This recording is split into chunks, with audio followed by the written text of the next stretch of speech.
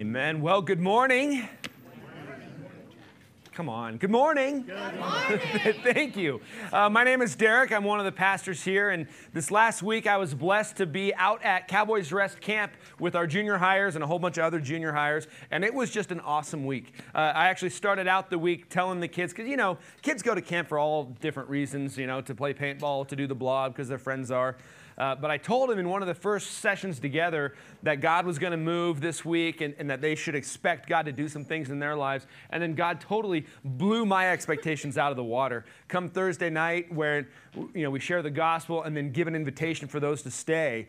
And the way we do it at camp is, stay if you want to give your life to Christ or you want to talk or pray with somebody or rededicate. And then we released everybody to leave. And not very many people left.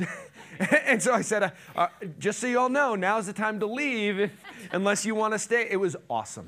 We didn't have enough counselors with all the kids, wanting to, some staying together. It was just really cool.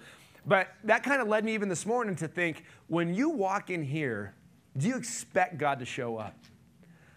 Do we expect God to be here because He is? And do we expect Him to do great things? I started out that week at camp just telling the kids, expect God to do great things, and He did. Do we expect God to do great things among us? Because He is. Just look around. We're out of space. So come tonight so we can pray about what God has for us. And it's not just that we need space. It's God is moving. And God is doing some things, and we want to be part of what He's doing. And our job is just to follow Him. That's what's really great about being a Jesus follower, is that's just it. We're Jesus followers. We don't have to fabricate anything. We just follow where He leads. And so that's why we're also doing this prayer journey, is we want together to seek what God would have for us individually and as a church so that we can continue to follow Him and see Him do great things. So with that blab, let me pray. Lord Jesus, You are so good. We sing these songs to You. There is no name but Your name. We love You. God, I do ask that You would show up this morning in a unique way. God, that those of us that have come in here, we have brought stuff with us. Maybe we've brought the burden of sin. Maybe we've brought depression. Maybe we've brought in financial troubles. Maybe we came in here and we just had a fight with our spouse or with our kids. God, we have all kinds of things going on in our lives, and I pray that right now we would be able to set that aside and meet with You. You say, be still and know that I am God. I pray that You would still our hearts right now so that we could have an encounter with You. In Jesus' name, amen. So when I was in high school, there was, in our high school, there's this wall, and it was the Wall of Fame. And on this wall was one student, one female and one male student from every year. It was the athlete of the year, and these pictures would be up there for eternity. Well, for as long as the school was going to be there. But I remember walking through, every day I'd walk down that hallway, and here's all the trophies of different things, and here's all these pictures. And I knew some of them. One of them worked with my dad, and he had got that award in like 1971 or something like that. And so all these pictures, and I remember looking at that from freshman year on thinking it'd be cool to get up on that wall, and I didn't. But anyway, I thought every time I walked past that wall, it would be so cool to be the athlete of the year, and get up there, and I didn't. But who cares? That's a temporary, it's temporal, it's just going to last a little while, and really once you're out of high school, who cares about high school anymore? But there's another wall. There's another wall, I'd say a wall of fame, a wall of faith, that I'd love to see my picture on, love to see my name on. And you see in Hebrews 11, we're going to be there, so turn there. But in Hebrews 11, we see this hall of faith, as it's often called. And there's names listed of people that have done great things for God just by faith. And that's really what this list is in Hebrews 11, is it's just a list of people who lived by faith. And I want to be on that list because that isn't temporal. That is for eternity. Our name goes on that list. And it's really cool. And I'm sure, the list is not exhaustive in Hebrews 11. Even the writer of Hebrews says that. Man, if I had time, I could tell you all about these other ones, but I don't. But how many of our names are on that list? And I'm not talking about a list of just saved. There's many of us are just saved, and there's many people who are saved and then do very little with it. I don't want that to be my life. I don't want that to be your life. I want us to get there, and maybe leave everything. Well, we are leaving everything behind, but get to heaven and have Jesus say, well done, good and faithful servant. You did all that I asked you to do, and look, there's your name. There's your picture up on the wall of faith. Look at Hebrews 11. I'm excited about this series because it's real. You know, we looked last week at Abraham, which was awesome. Next week, we're looking at Joseph. And then the week after that, we're looking at David. And we're looking at very real people that had very real problems, very real struggles, very real families, by the way. And as you read their stories in Scripture, you go, how did their name get up? I mean, look at the things that they did and the mistakes they made, and their name gets on that list. And it's encouraging because sometimes we get this picture of the Christian life that's here, and it's so far above us we can never get there, when really the Christian life is just real. I mean, we're real people. You know, we struggle. We don't have to pretend that we don't. That's what I love about this church is, you know, most of us aren't pretending. Maybe some of us are. But we're not pretending. I mean, we have real struggles, and so did they. And so we get these ideas as we look through of how to live by faith. We get these examples of real people that really did it, and then how does that apply to us? So today, I'm not going to look at anybody. I'm just going to look at some of the verses in Hebrews 11 that talk about faith itself. So we're going to kind of define faith and look at that. And then over the next couple weeks, we're going to apply those to actual people. But here's one of the questions I wanted to start with is, what are the common traits found in those whose lives please God? What are some of the common traits found among those people whose lives please God? And why do I phrase it that way? Look at Hebrews 11, verse 6. We're going to start there. Then we're going to go backwards. It says, and without faith, it is impossible to please him. For whoever would draw near to God must believe that he exists and that he rewards those who seek him. If you need a verse to memorize, let it be this one. I memorized this verse when I was a kid. I was 16 or so, and we memorized it to a song. I'm not going to sing the song to you. But without faith, it is impossible to please God. Why is that such a big deal? Because that's what we exist for. You realize that? I mean, God made us not because he needs us. You know, God is great in and by himself. The Trinity, Father, Son, Holy Spirit, they have community. He's got everything he needs. He doesn't need us, but he made us, and he made us for a purpose. The purpose is to love him. The purpose is to glorify him. It's all about him. And so when we are being who we are made to be, we're pleasing him.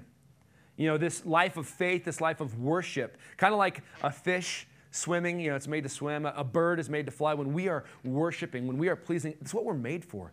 And it just fits. You know, maybe you, like me, have had those times in life where you chase after worldly things. You go, maybe these things will fulfill. I'm going to try that. And they fulfill kind of a little bit, but they're so fleeting. And then you come to Christ and you experience him. It's like, that's what fullness of joy is like.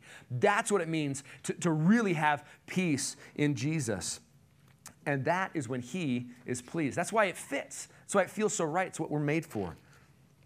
So, this is in your notes if you're a note taker. The way to live a life that pleases God is to live by faith.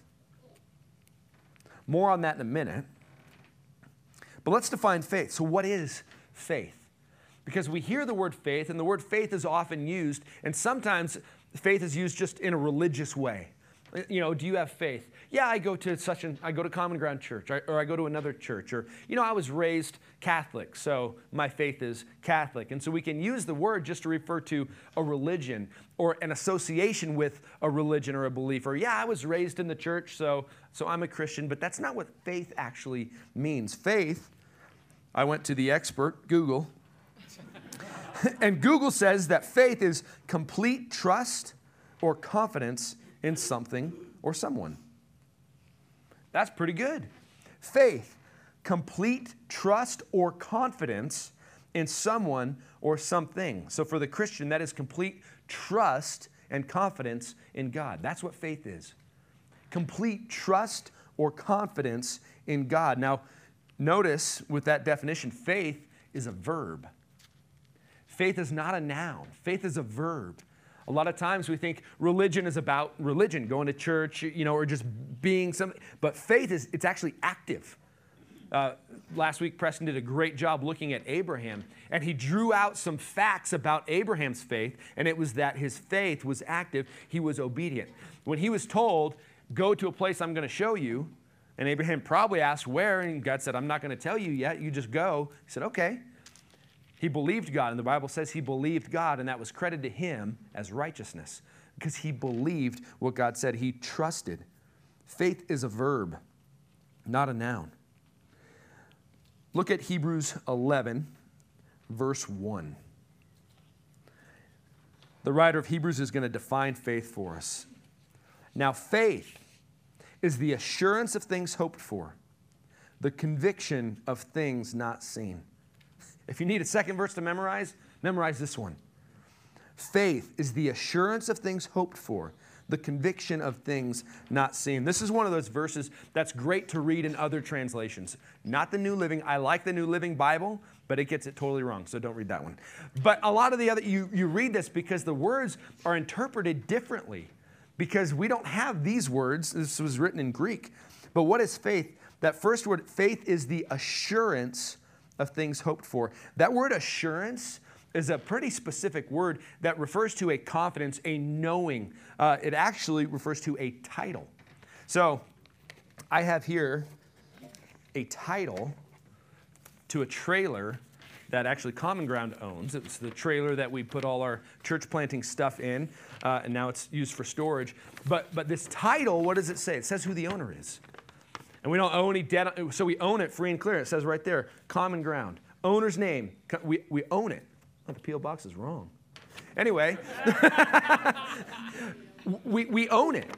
This word refers to this as in what we hope for, we already own. We have the title to what we hope for. So faith isn't this, I sure hope we're right. I sure hope Jesus really did die for my sins. I sure hope he rose from the dead. I hope he comes back, and I hope I get to be with him. I'm going to be good until then because I hope. That's not it. We hold the title of our inheritance. We hold the title. If our faith is in Jesus as Lord, we own it. No doubt there. I mean, we can struggle with doubts. It's not that we don't doubt at times, and that's totally okay. But we own what we hope for. Again, that word hope, a lot of times we use that word hope of, I hope this happens. I hope it's not windy today again. I hope it doesn't rain when we're at the lake. I mean, here, hope is confident assurance. So faith is confident assurance in what? In the promises of God. Our faith is in God, who he is, and the promises he's made. That's why a big part of living by faith is knowing God's word, because in here we see many promises from him to us. We see many things that are going to happen. Or here's a big one. He says, all things work together for good to those who love God, to those who are called according to his purpose. Do we believe that? That's one of those promises. So faith is believing the promises, not just head knowledge, but obeying it, living that out. Preston gave the example of the tightrope walker who went Niagara Falls? Yeah, Niagara Falls. And he went back and forth. And then at one point he turns to the crowd and says, hey, do you think I can do it with a wheelbarrow? Yeah, he does it with a wheelbarrow. Then he comes back and says, hey, do you think I could do it with a person in the wheelbarrow? They're, oh, yeah. I'm like, all right, who's getting in the wheelbarrow? Faith isn't believing that faith is getting in the wheelbarrow. So our faith is active. It's a verb again. It's this confidence that what God says is true. Here's a couple of those. John 3:16. For God so loved the world that he gave his only son, that whoever believes in him will not perish, but have eternal life. There's a promise right there. Here's what God did in God's love. Do we believe that? Faith tells us this is true. I have eternal life because of what Jesus did for me on the cross. John 14:3. Here Jesus is speaking to his disciples because he is about to leave and go away. He's going to die, rise from the dead, and then he's going to ascend into heaven. And his disciples are worried. They're concerned. They say, where are you going? We want to go where you're going. And he says this, and if I go, because I'm going, and prepare a place for you, I will come again and will take you to myself, that where I am, there you may be also. There's another great promise of God. And this promise comes to us as well, that he has gone to prepare a place for us. And this was written before he went to the cross. And so in context, he was saying, I'm going to prepare basically the way for you by dying for your sins. And when I go to prepare this place, and it says elsewhere, there's many rooms in his mansion. And so, kind of the picture a lot of times with kids is that Jesus is there actually adding on. He was a carpenter. So he's put more rooms on this mansion. So every time somebody comes to know him, he's got to go build another room. There's plenty of rooms. that there we will be also. And again, all things work together for good to those who love God, to those who are called according to his purpose. Faith is active confidence that God's promises are true. Active confidence that God's promises are true. Now, here's the thing. We can believe these things in our mind. But faith is when they move from the head to the heart. Faith means when life happens and we have peace and life is still happening, when those horrible situations or relationships are happening and we have peace in the midst of that, that's faith because we're trusting God and his promises. Look back at 11:1. Now, faith is the assurance or the title of possession of those things that we hope for, the conviction of things not seen. That word conviction, that's probably the best translation, as I looked at all the other ones of conviction, but the word conviction there, it really means proof. It's a proof of something. And so our faith is a proof of what is true. It's a proof of what is unseen. The spiritual reality is largely invisible, isn't it? I mean, there's a lot of things invisible, but they're real. We think, right? We have a mind. You can't see the mind. We have ideas. You can't see them, but they're real. But even more than that, there are angels, and they're here, and we can't see them. There are demons around. They're invisible. God is invisible. We cannot see him, but yet we believe that he's true. Jesus died on the cross and rose from the dead. Raise your hand if you saw that. We weren't there. But we believe that it happened.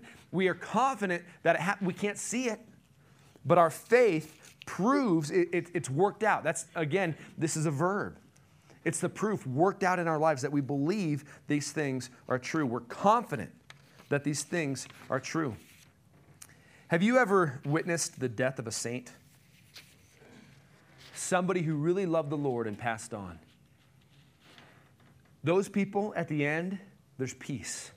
There's actually excitement in what God is going to do, not fear of what's to come.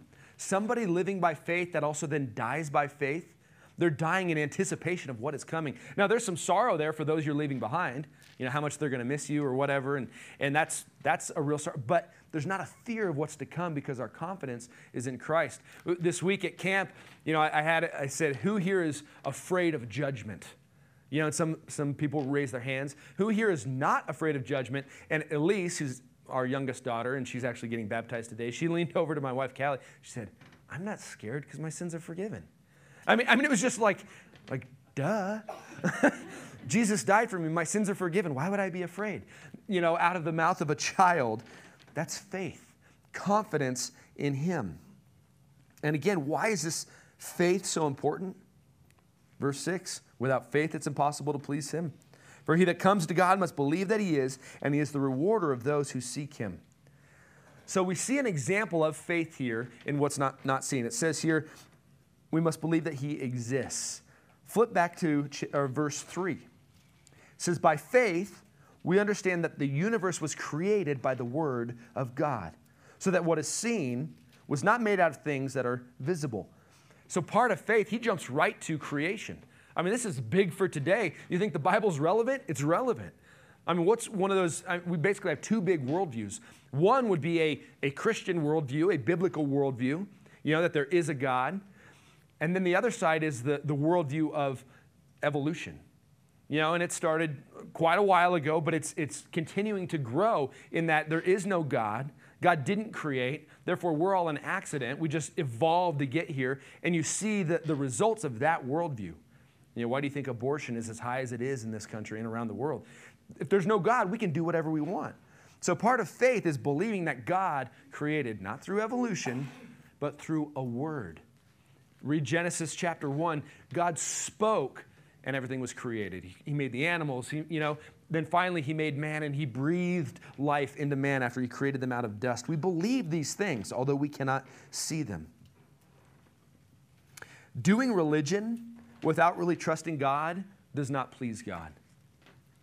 That's one of the great themes of the Old Testament as you look through the prophets. Over and over, the Israelites, and by the way, I could say this from my time as a Christian, often Christians do the same thing, and Christian churches do the same thing. They just do religion. And so the prophets would come and say, hey, you guys are sacrificing, you're doing some prayers, but you're not living by faith. You're not pleasing God. Stop sacrificing. We saw that in Malachi. God says, your sacrifices are abhorrent to me. You're doing religion, and you're doing it, legalistically, but I don't want it. I don't want your religion. I want you. I want your heart. I want you to love me. Life lived on religion without faith doesn't please God. It's a waste. You know, we recently had a long series, 4 weeks, looking at stewardship. And we ended it by saying, you know, if you're giving to God begrudgingly, you know, or grumpily, or you're just doing it, don't. That doesn't please God. And God doesn't need your stuff anyway. God owns it all.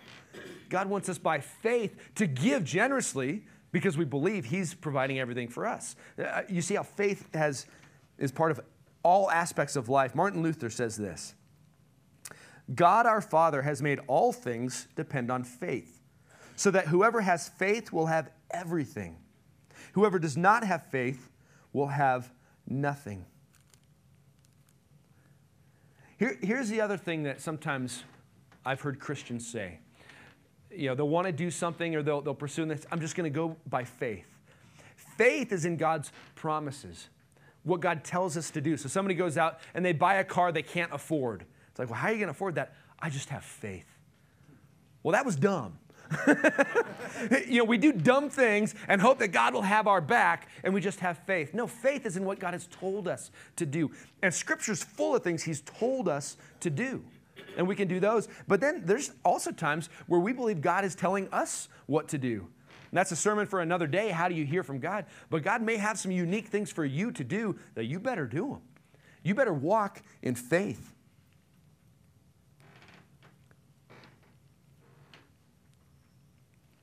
I want to look forward a little bit because I want to draw out another characteristic of those who live by faith. Look at verse 13 through 16. After going through a list, and he's going to go through more of a list, the writer of Hebrews is, after going through a list, he says this: these all died in faith, not having received the things promised, but having seen them and greeted them from afar, and having acknowledged that they were strangers and exiles on the earth.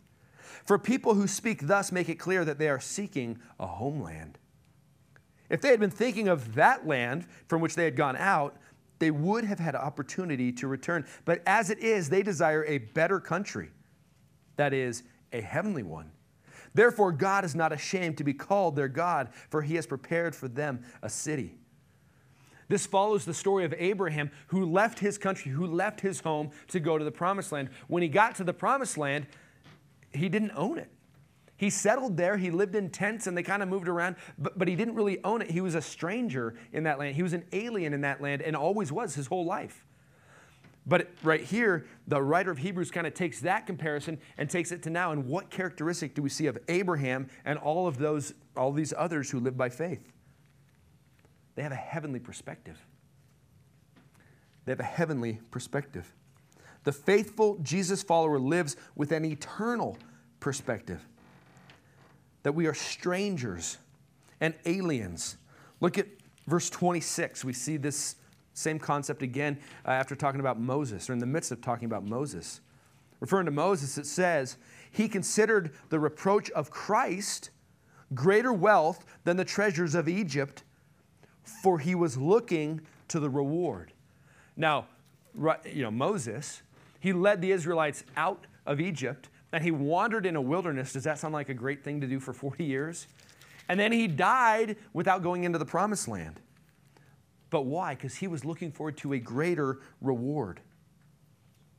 The faithful Jesus follower lives with an eternal perspective. And what were they looking forward to? It says here, a reward, a city. Here's what's coming later, Revelation 21. Here, John, the Apostle John, one of Jesus' best friends, probably the last disciple to remain alive, he got a vision from Jesus of what was to come, and he wrote this down. It says, then I saw a new heaven and a new earth, for the first heaven and the first earth had passed away. There was no longer any sea. I saw the holy city, the new Jerusalem, coming down out of heaven from God, prepared as a bride, beautifully dressed for her husband. And I heard a loud voice from the throne saying, "Look, God's dwelling place is now among the people, and he will dwell with them. They will be his people, and God himself will be with them and be their God. He will wipe every tear from their eyes. There will be no more death or mourning or crying or pain, for the old order of things has passed away." Leave that up if you would. This is to come. We don't hope, amen, yes. We don't hope this is going to happen.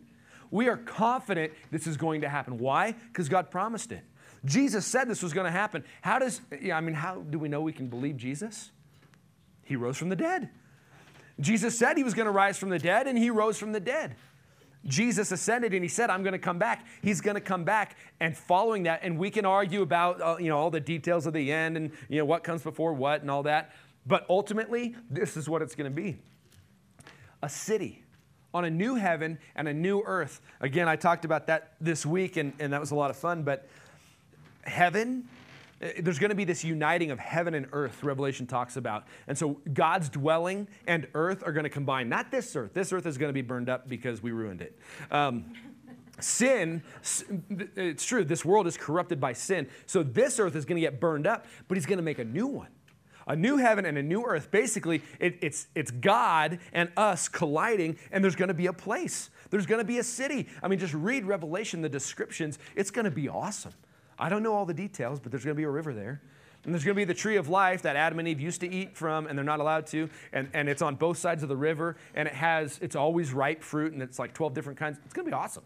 So we're going to be hanging out in that tree, eating fruit, jumping in the river, hanging out with Jesus. I mean, eternity is going to be great. It's not going to be sitting on clouds, strumming a harp. I guess if that's something you like to do, maybe you'll be allowed to do that. But the greatest thing is we're going to be with Jesus. We're going to be with him. The sin that is in us now, this draw that we have away from God, that's going to be gone.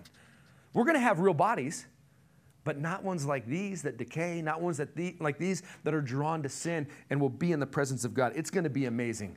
So, this is one of my favorite illustrations. I saw it when I was in college, and it really stuck out to me.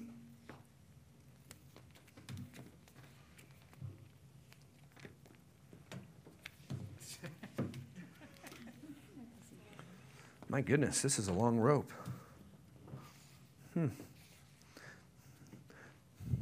you do me a favor? Would you take the end of that? Oh, there you go. And walk over there somewhere. Keep going. Turn the corner. Jason, put up your hand. Grab that rope. Keep going. Keep going. Caitlin, put out your hand. Grab that. I guess turn the corner again. Don't go to the bathroom. Okay. Oh, we're almost there. Look at this rope. Every illustration falls short, but this is eternity. Forever and ever and ever. So all this white, this is us in the presence of God forever and ever. This is us with the other saints, with one another, doing all kinds of things. I don't know exactly what, but I believe we're going to continue to learn. We're going to build. There's going to be adventures. It's going to be great in the presence of God. Eternity. See this little green part right here? This is earth. I better go over here. This is earth. Creation to when Jesus returns. Look at that compared to eternity. I mean, look at eternity. This is earth. Now, what about your life and mine? You see that little red line right there? This little bloop. That's our life. In the span of earth, it's just this tiny little line. Look at the span of eternity. That's your life right here. But what we do here determines where we will be for eternity. It will also determine the rewards. But what we do here, if we live lives of faith, this is what we have to look forward to. So we live with an eternal perspective. I know this life seems long. I know this life seems hard. But let's look forward. Look forward to eternity. Thank you, Lydia. You can just bring it back up here, I guess. But we live with an eternal perspective because eternity is a really, really long time. And here's the other aspect. The faithful Jesus follower anticipates eternal rewards. Wow, eternity is really going to be in the way. The faithful Jesus follower anticipates eternal rewards. Look at verse 6 again. Without faith, it's impossible to please him. For whoever would draw near to God must believe that he exists and that he rewards those who seek him. Remember Moses, what was he looking forward to? A reward. Now this sounds selfish, but this is the case. We are promised rewards. Matthew 6:19-21 says, "Do not lay up for yourselves treasures on earth, where moth and rust destroy and where thieves break in and steal, but lay up for yourselves treasures in heaven, where neither moth nor rust destroys, and where thieves do not break in and steal. For where your treasure is, there your heart will be also." But Jesus was very clearly talking about eternal rewards. We will get rewards for our deeds done by faith in this life. Now, as we look at this list in Hebrews 11, these people did some crazy things. Noah built this giant boat, bigger than anybody had ever seen before, and he wasn't near water. I mean, just picture that. And it took him 100 years or more to build this boat, and his sons. I mean, imagine generation after generation, like some kid walking by, "What's going on there?" And grandpa's like, "Yeah, when I was a kid, he was working on that same boat. What's he doing? He's crazy." I mean, imagine that. It took him forever. Now, imagine Sarah. Remember Sarah? Last week we looked at Abraham and Sarah. Sarah, who was almost 100 years old, and she's walking around going, "I'm going to have a son." What do you think people are going to say to that? Cuckoo. Right? Living by faith is a little bit crazy. It really is. People that walk in faith do crazy things. Here's a question for you. What crazy thing is God asking you to do? Think about that. What crazy thing is God asking you to do? Maybe it's the things laid out in Scripture. Maybe it's to be a generous and sacrificial giver. Maybe it's to share your faith with somebody you don't really want to share your faith with. What crazy thing is he asking you to do? Maybe you know of a family in need and you're supposed to give them your car. Maybe. What crazy thing is God asking you to do? Maybe it's to quit your job and go into ministry. Maybe it's to join our next mission trip to Africa. What is it? What is God asking you to do? Because I'll tell you this, he's not asking us to just come to church and be bored. He's asking us to do great things for him. What is it? What is it? Now, I want to finish real quick by looking at the results of faith. Because you would think that we live by faith and everything's always perfect. Look with me, if you would, at verse 32. 11:32. "And what more shall I say? For time would fail me to tell of Gideon, Barak, Samson, Jephthah, of David and Samuel and the prophets, who through faith conquered kingdoms, enforced justice, obtained promises, stopped the mouths of lions, quenched the power of fire, escaped the edge of the sword, were made strong out of weakness became mighty in war, put armies to flight, women received back their dead by resurrection." Awesome. Live by faith. These are results. Conquer kingdoms. People brought back to life. If only the list ended there. Look on. Some were tortured, refusing to accept release so that they might rise again to a better life. Others suffered mocking and flogging and even chains and imprisonment. They were stoned. They were sawn in two. They were killed with the sword. They went about in skins of sheep and goats, destitute, afflicted, mistreated, of whom the world was not worthy, wandering about in deserts and mountains and in dens and caves of the earth. Here's the thing. A life lived in faith doesn't guarantee earthly success. It doesn't. And there's a great heresy out there right now among Christian churches that as long as you have enough faith, everything's going to be good for you. Are you lacking money? You need greater faith to get more money. Are you unhealthy? You have cancer? Guess what? That's because your faith isn't strong enough. And I've seen this carried out. Yeah, I hear some, yes, it's horrible. Because it then is laid on us. Here's the fact. Look at Scripture. A life lived by faith will result in suffering. most likely, will result in persecution. I don't know exactly what's coming, but it's going to get worse and worse for Christians as time goes on. We will suffer for our faith, but are we okay with that? Here's the thing. What about these people? Look at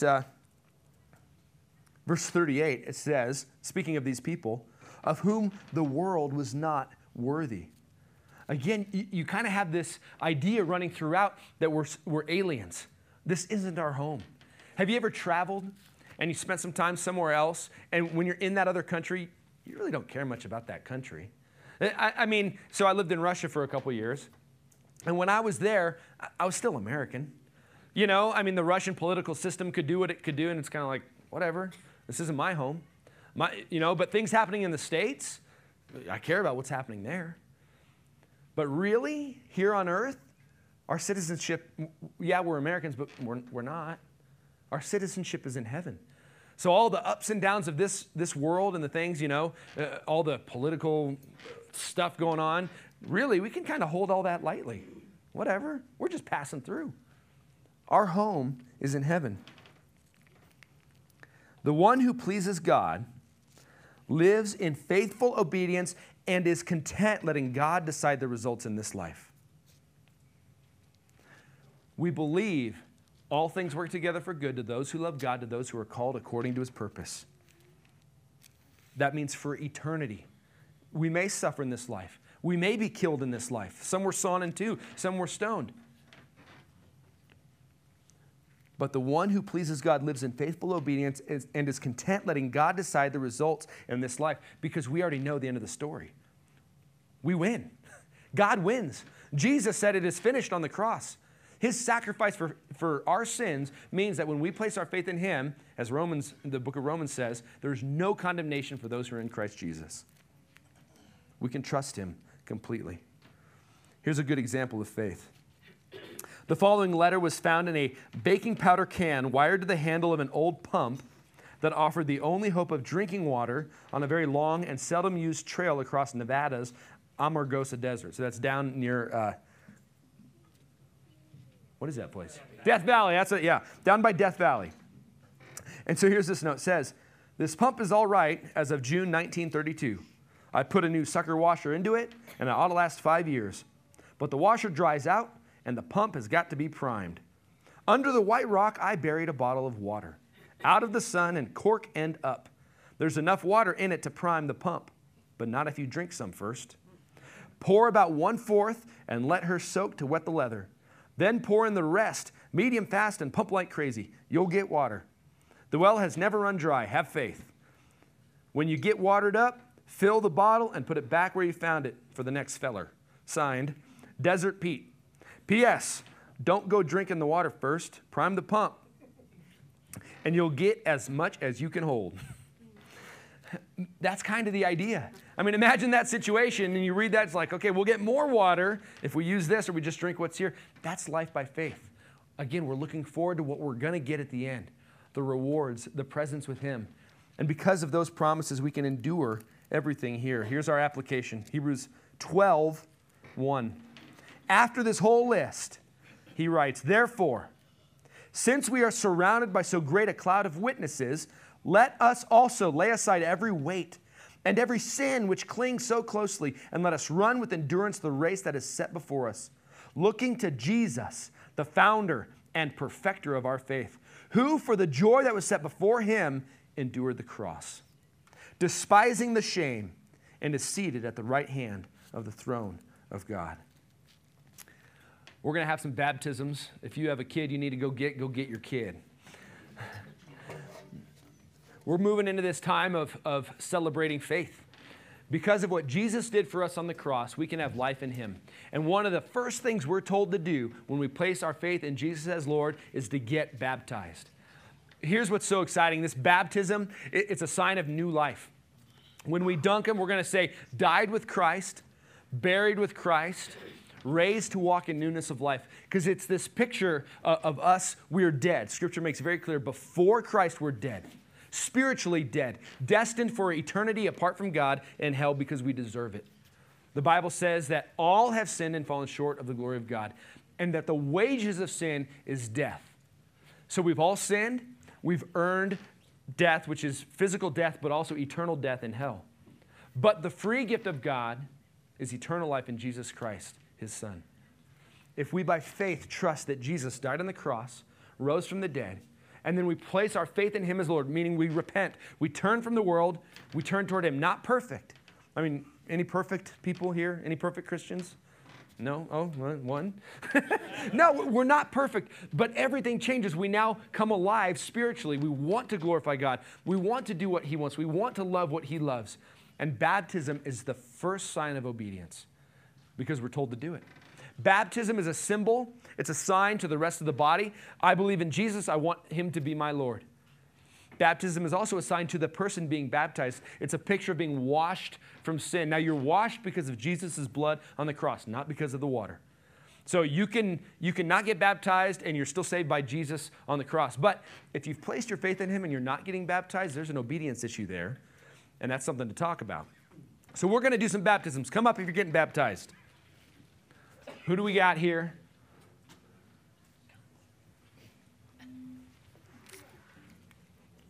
I'm turning this mic on.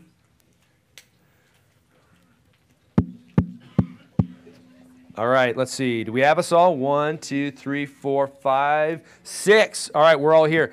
Now, I told you guys you don't have to talk, but I do want your name. Just tell us your name. Mindy. Mindy. Nitsa. Nitsa. Rylan. Rylan. Chloe. Chloe. Elise. Elise. Hannah. Hannah. All right. Would any of you like to share about why you want to get baptized? Nobody has to. Rylan, why do you want to get baptized?